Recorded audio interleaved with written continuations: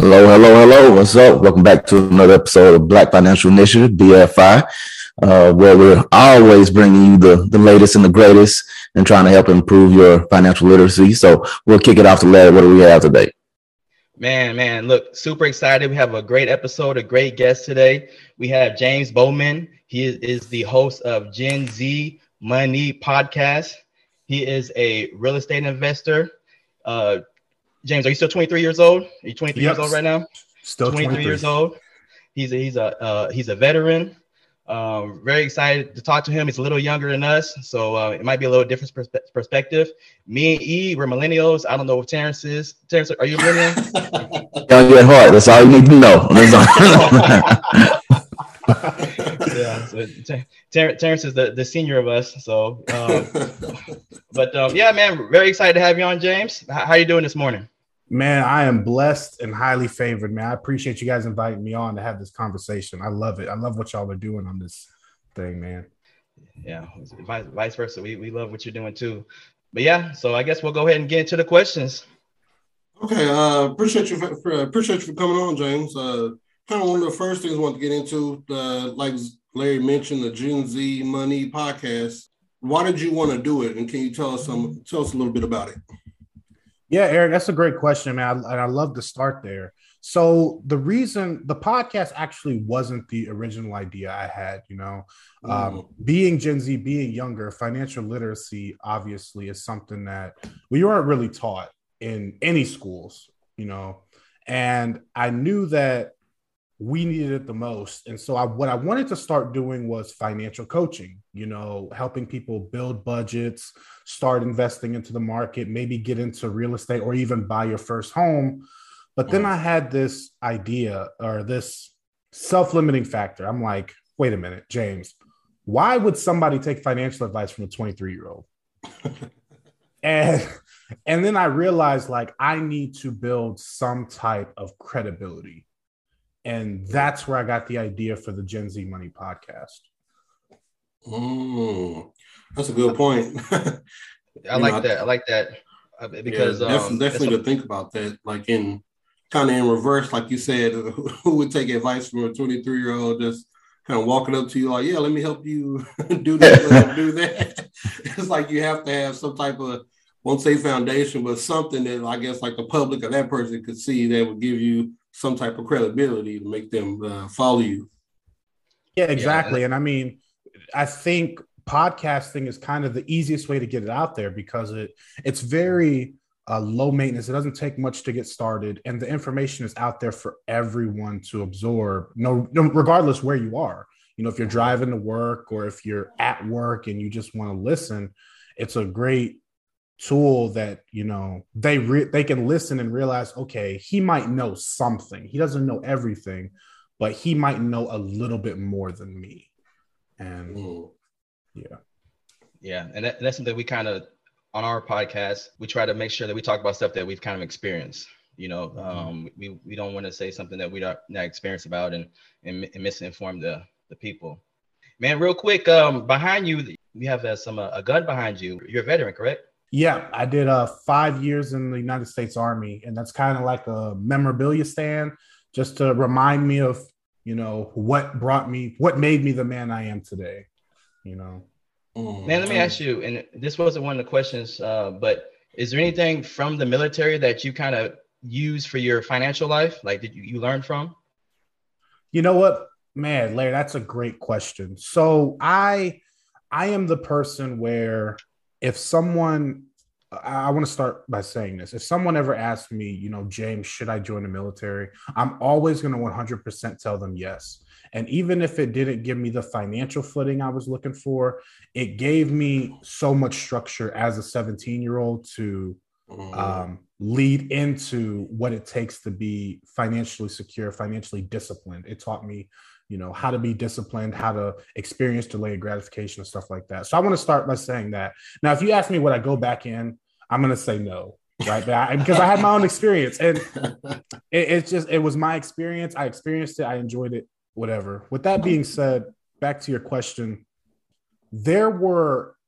I think the military lifestyle kind of taught me what not to do in your financial journey, because you look around and you see, I'm not sure if you guys are aware, but military are kind of like easy pickings when it comes to bad financial decisions like car loans and credit cards and things like that. Like the number one rule is don't buy a car within 50 miles of a military installation, because they realize how easily you are to be roped in. So it kind of taught me what not to do, but it didn't really teach me what to do. Okay, that makes sense. And I can imagine, like you said, within a certain distance from a military base or whatnot, people kind of taking advantage of newcomers, I guess, because you probably have a lot of younger people just now coming in. Like you said, you were 17, 18 years old, and people that haven't had that life experience, or maybe have not had someone that's taught them or coached them a little bit about finances. So it's easy pickings. You're exactly right, Terrence. It's the younger generation, man. We don't know what we're getting into, and the last thing we want to do is listen to someone older than us. It's the society we live in, man. Yeah. We all think we know what we're doing. Yeah, for sure. Well, let me tell you something, young whippersnapper. Life comes at you fast. And you mentioned you joining the military at 17. I guess, what got you started like on your financial journey? I guess I'm sure I would think it started that young, but what got you started on it? Like, what was the tipping point of like, I have to change? Was it something that occurred in the military, or? Yeah, man, that's an awesome question, Eric. So it was kind of a progressive evolution in my financial journey. So it started, of course, I'm 17. I didn't make any really big financial mistakes like hundreds of $1,000s in student loans or jacking up credit cards. I was because I grew up, below poverty. And so I wasn't used to having money. So I was spending money as it was coming in. And as long as I didn't spend more than I made, I felt like I was okay. What the tipping point that you're alluding to was, I remember I went to go buy my first car, and I just got my first tax refund. It was a couple $1,000s. So I'm at the car dealership, I'm making the deal, I buy the car, boom. They tell me, hey, you're not allowed. And I spent all of my money on the car. I put $3,000 down. I had like $3,100 in my checking account, and that was it. So before I leave, they're like, hey, who's your insurance company? We need your insurance. I'm like, what is insurance? And so, yeah, y'all are looking like, oh man. But no, this is real, because this was like a slap in the face. So I'm like, okay, I already had an account with USA. So I call them and I'm setting up insurance, and they're like, okay, it's going to be, your deductible is going to be $1,000. I'm like, what is a deductible? And they explain it to me. They're like, well, if you crash the car and we have to pay out, you have to pay $1,000. So instantly in my head, I'm like, I don't have $1,000. What if I leave this dealership, I crash right now?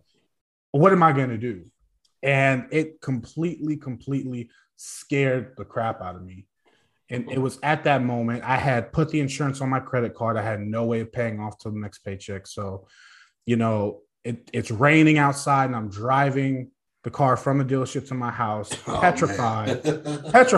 And I'm just like, okay, there is absolutely nothing else I can do besides save $1,000. That has to be, I'm not eating out. I'm not buying anything else. I'm doing nothing until I have at least $1,000 in my account.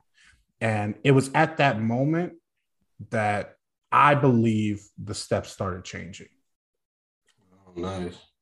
And that's a crash course in having to learn that. And I knew it was going to be good. When it's like, I just got my tax refund. I was like, oh yeah. The story starts out with, I just got my tax refund. Man, pretty entertaining. I think you went really good detail about that story. It might have been your first episode or your second episode. I don't remember, but you went into really good detail. Please, listeners of BFI, please go listen to his podcast. He has some great information. So $1,000 you guys saved up, just to make sure you're deductible. So what I guess anything happened after that or anything? Yeah. So once I had that $1,000, there was a certain level of relief that came over my body. But what I realized was it was so easy once I put my mind to it to save that $1,000.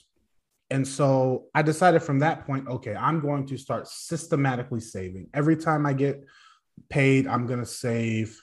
I think at the time it was like $200. I was getting paid like $700 every 2 weeks as an E1 in the military. So I'm just saving $200, $400 a month. I'm just going to save it and save it and save it and stack it up. And it worked. And then I don't know. I really don't know what made me decide to make a shift. But after I got to 3,000, 4,000, somewhere around there, I was like, okay, instead of saving this money, now I'm going to start paying off my car. And so I start making that money I was putting in the savings. I start paying off my car, and I get a tax refund, and it all goes on the car. And yeah, y'all are like, oh, tax refund, yeah. But this time I didn't mess it up, man. I didn't mess it up this time. So I get the tax refund. I'm putting it all on my car, and I'm doing this. I end up getting my car paid off, so that's another relief. And then, of course, I get married. My wife and I move into our first apartment, and we're still systematically living below our means, way below our means, and saving the excess. And we made it a very, very strict goal. Like, do not inflate our lifestyle. If I get promoted, or if I get bonuses, or if I get tax refunds, it all goes to saving. And we don't get a bigger house. It's just us two. We don't get better cars. She's in college, so we're trying to keep student loans at a bare minimum for her. And that's what we did. And then going back to kind of Eric's question, I give my wife full credit for this. She asked me one day, because I ended up getting up to like $20,000. And she finally asked me, like, James, what are you saving for now? And I didn't know what to tell her. I didn't know about investing. I didn't know about anything. I didn't know what to tell her. I'm just like, I don't even know. That's what sparked the interest in, okay, now that I've saved up this amount, I don't think anything's going to come up that's going to cost more than $20,000 to solve. Yeah. What are the next steps? So that was a great, outstanding story telling us about that maturation, just life experiences. So now you're at that point, and how did you start to learn more about finances, financial literacy, financial freedom outside of those experiences that you went through at an early age? That's the easy answer, Terrence. YouTube University, man. University, man. I started Googling, like, what do you do with your money after you save so much? And then I learned about investing. I learned about real estate. I found an awesome video by Graham Stephan. I'm not sure if you guys are aware. He talks about real estate and retirement investing and things like that. And so once I found real estate before anything else. And I was like, okay, we need to start saving up to buy some real estate. But yeah, it was YouTube University, man. I mean, I think everybody kind of starts there, at least from my experience. Sure. Yeah, I agree with that. For sure. And I think you and your wife, man, y'all just ahead of y'all time with like we have an episode about that as far as like the whole promotion and not living up to that life standard, man, to really just stay back and trim all that down, keep it at that level while you're getting promotions, while you're getting raises. That was outstanding, man. That was great to hear. But I'll elaborate even on that, Eric, because that goes kind of back to, I was in the military culture, and I'm surrounded by people. It's like, as soon as you get a promotion, that's like a $300 pay bump a month. Well, what do you do with that money? You go out and you get a new car, or you get a new truck, or and I saw that happening around me, and I realized, like, these people they're getting promoted, they're making more money. I'm looking at people who are 3 or 4 ranks above me, and they're living paycheck to paycheck. Yep. And I'm making $1,000 a month less than them, and I'm not. And so it's like, I need to look at them. I need to figure out, what are they doing that I'm not, so I don't replicate it. I got a couple of things to say before what you said. 17, 18 years old, I was saving to buy Ralph Lauren. I wasn't even thinking about what you're talking about. Larry keeping it real. I was getting paid every week. Every week I was going to the outlet mall. But you know what I'm saying? So for you to at that age to, to think about that, man, that's I mean, you're really starting above most of us. And then also you brought up your wife. What age did you get married? Oh boy, you are testing me. I want to say I was approximately. I was either 18 or 19. Okay, so you got married really young. Oh man, he got engaged early. Congratulations. Yeah. Congratulations. But it helps out. I got married, somewhat young as well. I think I'm 23 or 24 years old. And definitely my wife like helped me, pushed me. When you get married at a young age, you have to grow up. Like you don't have no choices. So everything you're thinking about is your family, and it makes a big difference. You know what I'm saying? So shout out to the wives, all the wives. Yeah, man. And I really want to point out what you just said. Like once you get married, that forces you to grow up. Now you're not only living for yourself. Now you're living for someone else, and you have to be able to provide for someone else. And that was it's kind of forced upon you. Exactly. Yeah, man. When you were watching I'm a big believer in YouTube University. That's where I go for a lot of my stuff too. I guess when you were watching that, I guess how did you hone in on people or determine like what this person is saying is legit versus not legit? Because there's a lot on YouTube. It's a lot of get rich quick schemes, and you can do this with no money down, and a lot of stuff like that. Or you following the guy with the Lamborghini in the background saying, let me show you how. There's two things with that, right? Because I'm also a big fan of Dave Ramsey, and he's got a saying. It's like, I want to follow behind old rich people. I don't want to follow behind new rich people, right? Because old rich people, it's hard. It's easy to get rich, but it's hard to stay wealthy. So, but I'm gonna be 100% honest, and this probably isn't the answer that you're looking for, Eric. I got completely lucky. When I found Graham Stephan, his whole premise on investing was buy it, never sell it, do not try and time the market, do not just try and play single stocks, get like an index fund or a mutual fund. Diversify. It was always buy, hold, never sell, regardless of what the market does. You don't need it now, you need it till 65. Once I got that idea in my head, anything that defied that, anything that was, buy this stock or buy this crypto, it instantly was like, no, that's stupid. So it was lucky that I found what I consider to be the right information from the get-go. And that's an answer, man. That's how you found it. That's how you found it. Like you said, that's just great luck at that point to know, like, these are all the things you need to buy and then just hold them. Buy and hold. That's one of the things we kind of preach on here as well, as far as, finding something that's a little bit more sustainable, has some history behind it.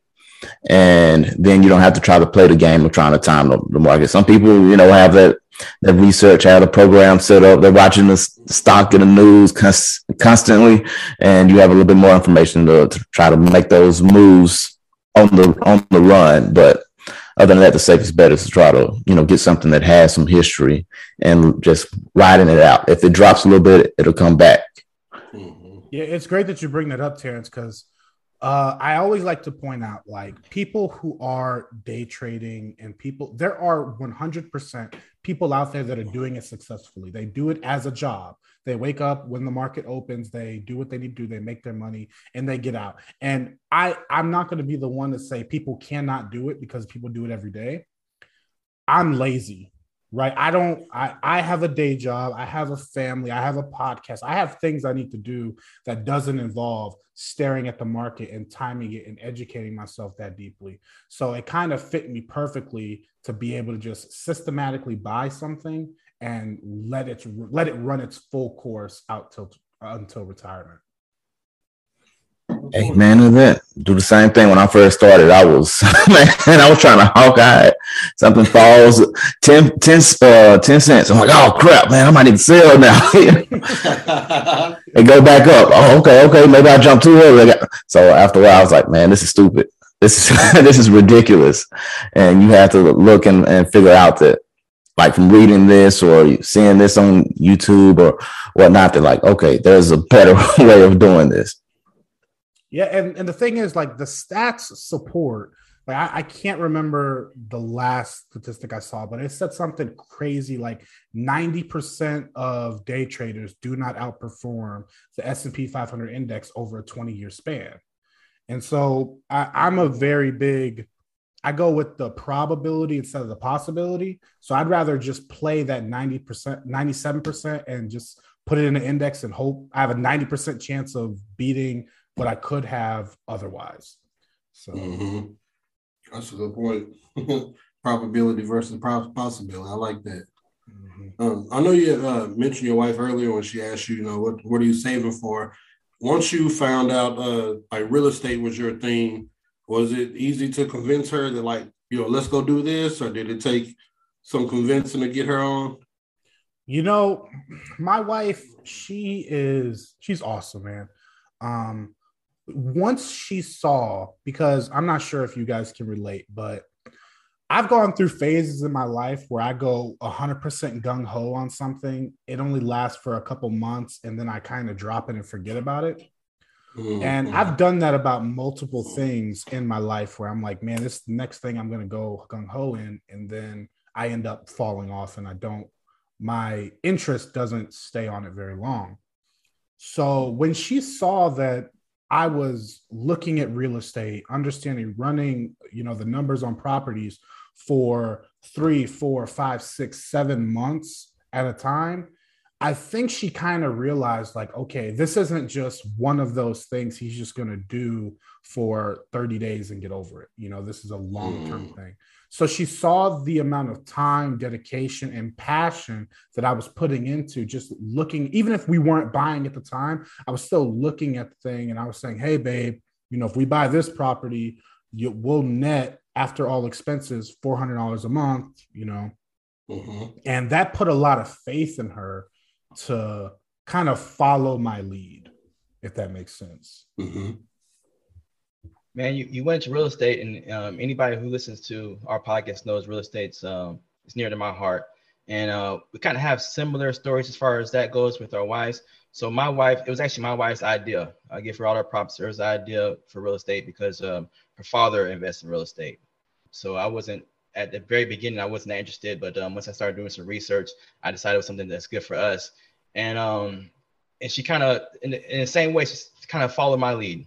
Like, every day I'm sitting here, doing math and seeing how much, cash flow we're going to get and everything, and thinking about depreciation and everything like that.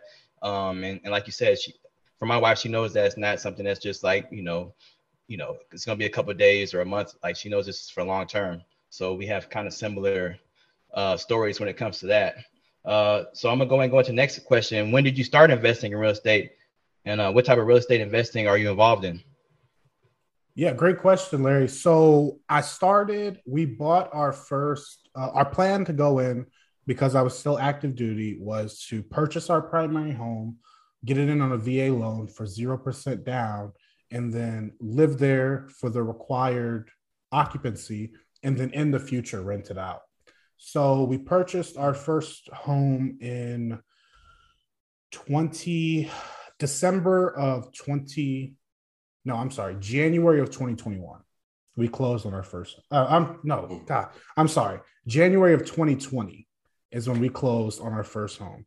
So we started looking in December. The market where we live, it wasn't very active, meaning it was a lot easier to get into good properties back then. And so we got it at a really good count. It's appreciated ridiculous amounts. And we ended up, the seller paid all closing costs. We were in for $0. I mean, it was a home run. But you guys know what happened in March of 2020. And I tell you what, man, I was terrified. I was terrified. They weren't, real estate kind of just came to a halt for a little while. But yeah, we purchased our first home with the intention of renting it out after a year plus of living there. So I ran the numbers based on once we move out, the rent right now is this, so we'll cash flow this. If the rent goes up $50, $100, then we'll cash flow this. But yeah, I was completely wrong about all of it. It ended up cash flowing $400 a month more than I expected. So it was wow. That's a good way to be wrong. Yeah. Yeah, I was 100% wrong on it. But of course, by the time we moved out, we were coming out of the pandemic in 2021. You know, housing prices had shot up, so rent had shot up. So I wasn't wrong solely to be wrong. I attribute a little bit of that to the effects of the pandemic. Yeah. So yeah, something you couldn't see coming. So do you have one rental right now? So we currently have 2 rentals, 1 primary residence, and then right now we're looking for our 3rd rental. Okay. That's fantastic, especially at your age, man. Yeah. I appreciate that, man. Do you have plans? Like, are you using this as like retirement? Like, do you plan on retiring early using real estate, or what are your plans? So if you don't mind, I'll kind of give you the long-term play of how I see this going. And to be honest with you, it could change any day. But the plan right now is to, right now we're in the accumulation phase. So I just want to buy, I'm trying to do 2 to 3 rentals a year until we have enough cash flow after all expenses to replace our current living expenses. So we live on about $3,000 a month, you know, $30,000 to $3,500. So once I have enough cash flow to replace that, then I'm going to transition from accumulation to security. I'm just going to start actively paying those properties off to kind of lessen the risk if there is a downturn. And of course, it's not the mathematically best thing to do for wealth long term, but I also want to balance security with risk. Man, you started way before I did, but I mean, you and me kind of have similar plans. Like I plan on having about 10 rental properties paid off by 50, and that's my retirement plan. So I know a lot of people in real estate, they're not that big on paying off. They'll just wait until their tenant's paid off in 30 years. But you mentioned Dave Ramsey. Dave Ramsey doesn't talk too much about real estate, but he does talk about having low debt. And I don't ever want to have too much debt, no matter what I'm doing, even if that's in real estate. Kind of similar. I want to accumulate some, but I don't want to accumulate too much to where, I have too much debt. I want to start paying them off at some point in time. Yeah, I think I talk about this on one of the podcasts I just edited up. It's like, I don't think people appreciate the power of debt freedom as much as they should. I think not many people have felt what it feels like to have absolutely no debt. And I felt it for a very short amount of time, like maybe 6 months or so. But the peace of mind that comes with that, I personally value that peace of mind more than becoming the next Grant Cardone, billionaire real estate guy, or even Dave Ramsey, who's hundreds of $millions in net worth.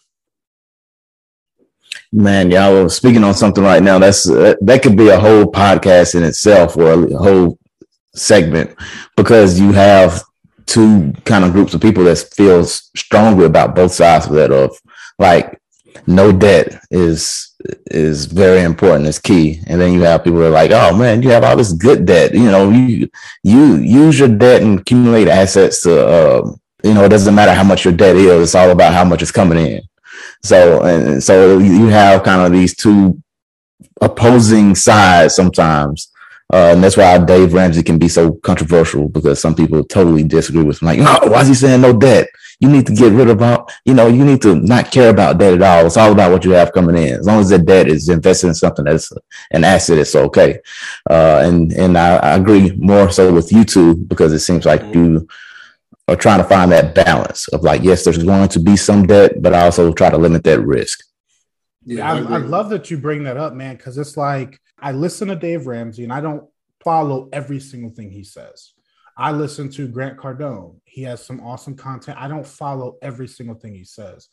But when anyone is able to listen to two opposing arguments and find that middle ground, like take a little bit from the left and a little bit from the right and mold it to fit your personal financial plan where you want to take your family, I think that is literally the best option out of all of them, right? Mm-hmm. So totally agree. We had the neighborhood finance guy on before, and he made a good point. It's personal finance. It's your personal, like what works for you. What one person does, most likely you're not gonna do 100% what they do. What the other person does, probably not gonna do 100% what they do. It's what's personally for you. 100% agree with you on what you just said there. And I think a big part of it, like kind of what like T mentioned, and like you mentioned, like these, like the Grant Cardone, like it's kind of like almost the probability versus possibility thing. Like it's possible, a person can become those people, but those are the LeBrons and the Steph Currys. Like it's just like playing the numbers. The odds of you becoming that is a lot less than just like the common man. Doing his plan and making it work out like that. It's just a lot more of the regular people out here than there are these crazy billionaires or whatever that are out there. You can become one. Odds are against you, but I hope you end up being one of those millionaires or billionaires. Any of our listeners out there, but yeah, the odds are against you, so you do need to try to kind of manage what you have in your goals as far as to fit your needs. But I'm gonna go ahead. Oh, well, I was just gonna say one last thing on that, man. I love pointing out because people, I aspire to be people like Dave Ramsey and like Grant Cardone. Going back to, is it possible? It absolutely is. And I'm never going to take that possibility away from anybody. But is it probable? Probably not. So at the end of the day, you can look at them as inspiration, but they're not going to be the saving grace for any of us. It's just, I can't be the saving grace for everyone. And unfortunately, none of you guys can be the saving grace for everyone, but that doesn't mean that you guys can't inspire everyone who you come in contact with. Right. So I'm going to take it back a little bit towards the beginning of this episode where you were telling us how you got started, and you were telling us a little bit about coaching and doing financial coaching. So I'm curious, from your financial coaching experience, what do you see people struggling with, and how do you help them? What's one of the big things? I think the biggest thing, Terrence, is people do not understand how much money they have coming in and how much money they have going out. And unfortunately, that is the most important stat, in my opinion, when it comes to personal finances. You cannot run a business if you don't know all of the income streams you have coming in and how many expenses you have going out. So you can't expect to operate your life on that. With that being said, that's where I always start, right? I always start with a budget, or if we can call it tracking your spending, or we can call it a spending planner, because people, they have their own word for it they get their own feelings from it, which is fine. But that is the base of the pyramid. So there's no point in talking about investing into the stock market or investing into real estate or investing in syndications or all of these levels above the base of the pyramid, because if you don't have a solid base, then the whole thing is going to crumble. So that is the absolute number one issue that I have experienced so far with my financial coaching, is people are not understanding how much they have coming in and how much they're spending, and how ludicrous some of their spending is. You used the term, you talked about budgets. Do you have a certain budget that you prefer, a type of budget? I don't, Larry. Personal finance is personal. And so I start wherever my client is. Like I don't like to put them on a budget and have them stick to it. I like to start with what their actual spending is. So we don't when we sit down, we don't sit down and create a budget going forward. We sit down and we look back, okay, let's pull the last 3 months of bank statements. How much did you spend on your housing? How much did you spend on gas, transportation, food? And then once we have all of that data, then we can tailor it to meet whatever goal that you want to meet. Well, is it a lot of, I won't say fighting, but they're very reluctant, I guess, to change some things, or whether it be like a cable bill, they're like, oh, man, I have to. Like, I don't want to drop my package lower or whatever the case. That's a good question, Eric. If there is, I haven't necessarily, and of course, I'm still very new to this whole personal coaching thing. That's a good question. I really can't answer that because at least to me, I don't get any pushback, but I like to be I want clients to be open with me. Like, for example, if you're used to spending $800 a month on groceries for your family, and I tell you, look, we need to get that budget down to $500 a month to be optimal. I want you, if you don't think you can do it, I want you to tell me, look, James, I don't think that's feasible, because there's no point in me making suggestions. And if you're going to leave this meeting and not implement any of it, I'd rather deal with those combatants, during the meeting, so we can both come to a resolution that'll get you where you want to be. I have had a lot of times they know what they need to do. They just needed me to affirm, like, you're right, you need to do it. And I'll just give a quick example. There was a client I had who they were living paycheck to paycheck. They had $50,000 in credit card balances. They had leased a Lexus. It was like a $700 a month car payment. And they couldn't afford it. And, they brought up, like, we've thought about selling the Lexus. And I'm like, well, since it's your idea, absolutely. And they ended up, it was very recent. So you guys understand how the used car market is right now. It's actually ridiculous. They ended up profiting. So not only did they get rid of the car that they did not really need, they ended up getting rid of that $700 lease payment. And they also got rid of, they ended up pocketing like $3,000 or something like that. So now they have $3,000. They freed up $700 in their budget a month. Their insurance goes down, and it's just a domino effect. But because it was their idea, they were so much less reluctant to act on that. Yeah, so we're sports fans here. So it sounds like you're the coach who doesn't enforce your way of coaching. You look at, let's say, Bruce Arians. Bruce Arians let Tom Brady come in and let him kind of use his strengths and let Tom Brady kind of run the offense, knowing his strengths, instead of Bruce Arians, no risk and no biscuit all the time. Just throw some jailbreak screens in there. You know what I'm saying? Yeah, because I mean, like, let's look at you guys. Like, which one of you guys would want to go into someone's office and they just tell you all of the BS they think you're doing, and then say, look, this is the plan I have, take it or leave it?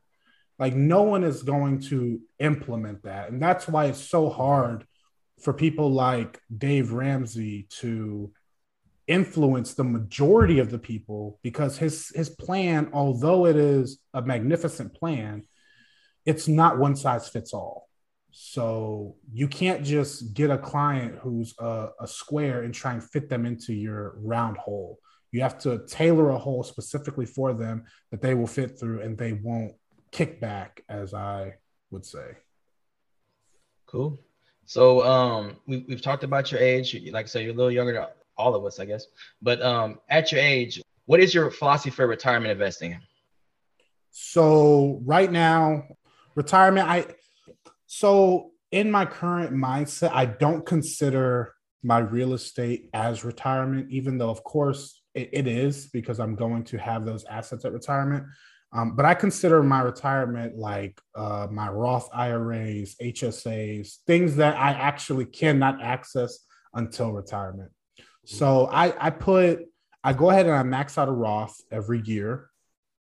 And of course, at my age, looking at average returns, that'll make me a millionaire by the age of retirement.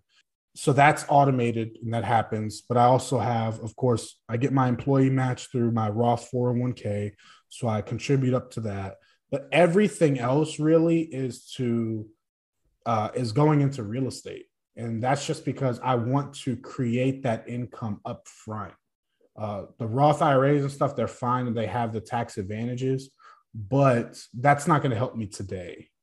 And so a majority of my focus is on building up this real estate to replace my income today.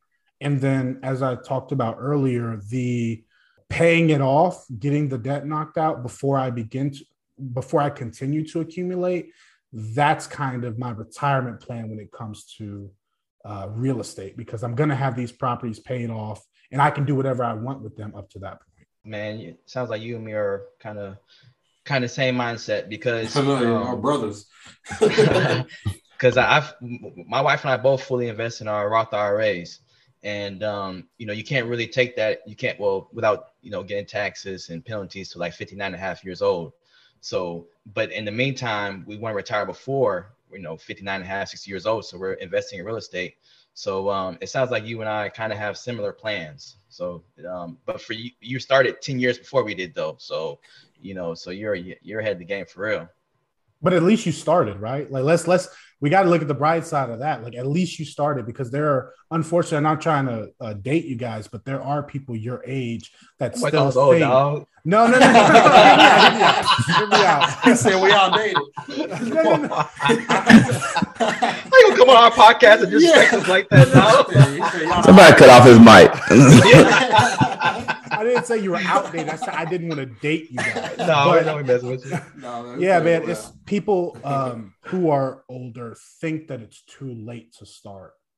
And I think that is the biggest misconception that even you guys are dispelling. Like, even if you start at 59 and a half, the fact that you started is where the value really lies in finances. But it also goes to anything, right? It's where you start physically. If you start going to the gym, it doesn't matter where you start, when you start, it's the fact that you start, So speaking of gym, me and T about to have a weight loss competition in the near future. So okay. PT. Okay.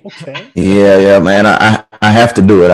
It's about time. And I've never been one that's, particularly heavy, but I jumped on a scale yesterday. I think that was when I texted you, Larry, but that was the heaviest thing I've ever been. So I was like, and my wife and I went walking, and I was like, hey, I got to jump on this competition with Larry before it gets too late, and it's kind of like finances, because what I was telling my wife was that, I'm okay with the weight I'm at right now, because even though it is my heaviest, but I've got a new job or a different position. It's a little bit more sedentary. I'm at a desk a little bit more, so I'm not as active. So I have to put more work in to maintain outside of, just normal day-to-day stuff. But even though I'm okay with where that weight is now, I see the trajectory and know where it's headed, because I'm okay with it now, but in 5-6 months, it'll be somewhat different.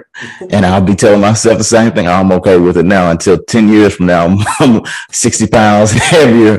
And I'm like, oh, well, I should have stopped it 10 years ago. So, and it's a lot like your finances. You look at your finances, you look at your income, you look at what's going out, and you're saying, oh man, we're maintaining, we're good. I'm not going into debt. It's okay right now. But because you're okay with it now, you're not willing to do something different now. 2 years from now, whatever, it'll be in a whole different spot, whole different situation, and you won't be okay with where it's at, but you were complacent at that moment. So we're trying to get ahead of it now. So that's what it's about. I'm okay with where it's at right now, but I know in a couple of months at this rate, I won't be. So I'm like, all right, got to start something now. And you got to do the same with your finances. If you don't get a hold of it now, in the future, it might be somewhere you don't want it to be. Yeah, it's all about being intentional, right? Like, you have to be intentional with your fitness. Man, who's your parents, dog? Well, that's my favorite word. Yeah, I mean, there are so many correlations between finances and fitness, and even like religion, and it all ties in together. The same principles that you learn in finances, being intentional, being disciplined, being consistent, you carry those over to your fitness and you're going to see improving results. You carry that into your religion, you're going to see results. If you carry that into your marriage, you're going to see the same results. So it's the same principles. It's just different areas of your life, you know? Yeah, just starting and being consistent. If you're consistent, everything should work out, well. Well, as long as you're consistently doing the right thing. Well, there you go. You consistently do the wrong thing. Yeah. Very good point. Man, that's all the questions I have. You guys have any more questions for James? And I don't, but James, you've been phenomenal, man. Very impressive, especially seeing what you're doing at your age. Like you said, Gen Z. So you're doing it big for Gen Z. But man, it's fantastic. I loved hearing what you had to say. Yeah, I appreciate you. I guess one last question is, what does financial freedom mean to you? Financial freedom to me, it gives you the freedom of time, right? We all, a biggest issue that people have is they don't have enough time to do this. They don't have enough time to increase their income. They don't have enough time to get into the gym. They don't have enough time to do X, Y, and Z. Financial freedom gives you that time back. You're spending less time trying to survive and thrive financially, and that time can be spent elsewhere. So it's really important to me, which is going back to this whole Gen Z money thing, is like, I want my time back. And I realize I have more time than most people, but it's still not enough, right? I want to have children. I want to be able to tell them, like, hey, look, I'm going to be at your game this afternoon. I'm not working this afternoon, or I'm going to take you to school today and I'm going to go into work later. But that's what I'm striving for. And it's hard for me to believe that others don't want that too. Totally agree with you, man. Working a 9 to 5 for 40 years, that's hard. Or you can start putting the work in now and, living the life you want to live. That's going to be hard. After you get off work, you might have to put in a couple more hours after, work doing, whatever else you're doing to succeed in life. And that's hard as well. But, choose your hard, though. Exactly. Choose your hard. But I have a question for all three of you guys, if you don't mind. I know it's your podcast, but I love getting information. So what do you guys think? Because you probably interact with the younger Gen Z, the younger Gen Z people a little more than most people do. What do you think that we can improve on as Gen Z to help with this financial literacy thing too? I hope that makes sense. Yeah, man. I think for me, it's hard for Gen Z to focus. I think social media is just like, I think it's just, and I think Gen Z is like the first generation to solely be under social media. Like, I still remember going outside, playing around, like still having to find physical things to do. But I think I didn't get a cell phone till 16. Social media wasn't a thing then. Like, the phone could barely access the internet. More so in college is where all that stuff started to happen for me. But I think Gen Z is almost out the gate, everything is social media. And I think it's just hard for Gen Z to focus. Yeah, it's a blessing. It's a blessing and a curse. Yeah. Because you can, like you said, YouTube University, YouTube, really, I don't think I heard about YouTube until I was a senior in high school, I don't think. And back then it was like cats, and they weren't really just teaching stuff back then, and text messaging, I think I got that maybe my senior year in high school as well. So stuff like that, it wasn't around, but now you can use that information, going back to more like YouTube. If you, instead of looking up, just random stuff, you can do like you did and look up informational stuff, stuff that can help you out. So I kind of agree with E, using that social media as a good thing, not just wasting your time. So I kind of piggyback on E's answer. Man, I think we're all in the same boat right now, kind of on the same same page as it comes to that, because I think what we need is you, James, as far as the younger generation, because like the guys are saying, that right now information, everything's right at our fingertips. Is you can just pull it up. If you want to know something, you can search it.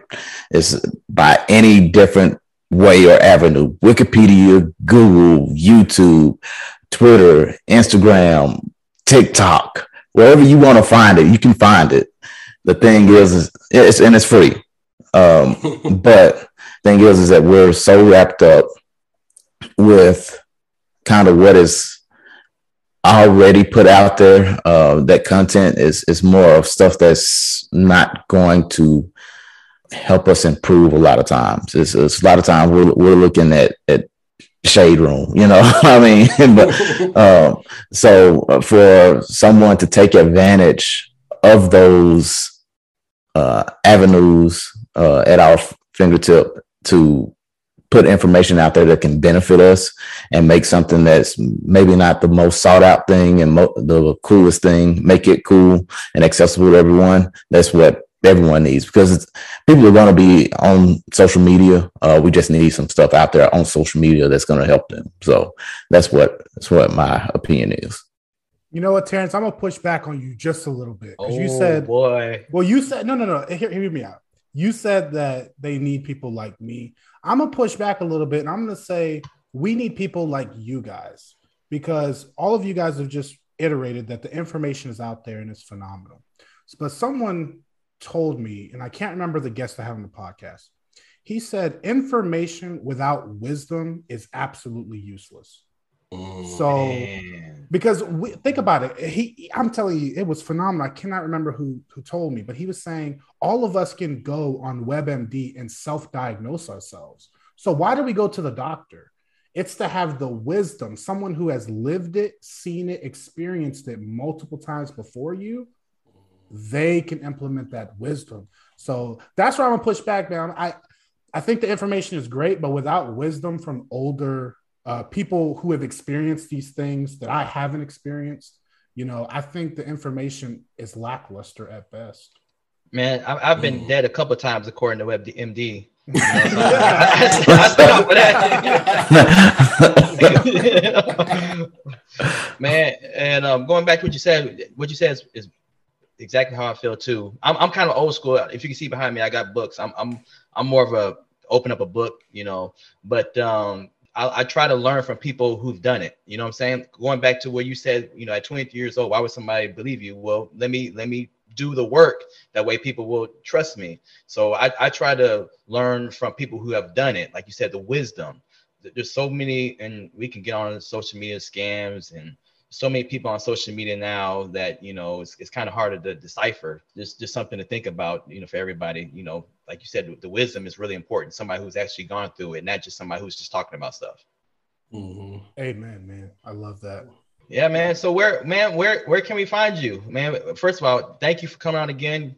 Man, you shared some great information. You taught us old dogs new tricks. You know what I'm saying? So we really appreciate you, James. But where can people find you?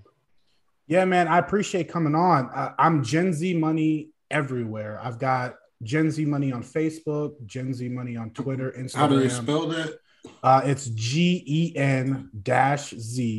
and then MON-E. It's kind of like a play on words. I know it makes it kind of hard to find, but it's the best I can come up with. No, it makes sense. Yeah, it's there. It makes sense. So yeah, and of course, I answer all of the messages that I get personally. So if you're reaching out, you're not just going to get some assistant. You're going to actually reach me personally, and I do respond to most of at least the polite messages sometimes. Oh man! So you're Generation Z, Terrence. What are you, Generation X? Is that right? Baby boomers.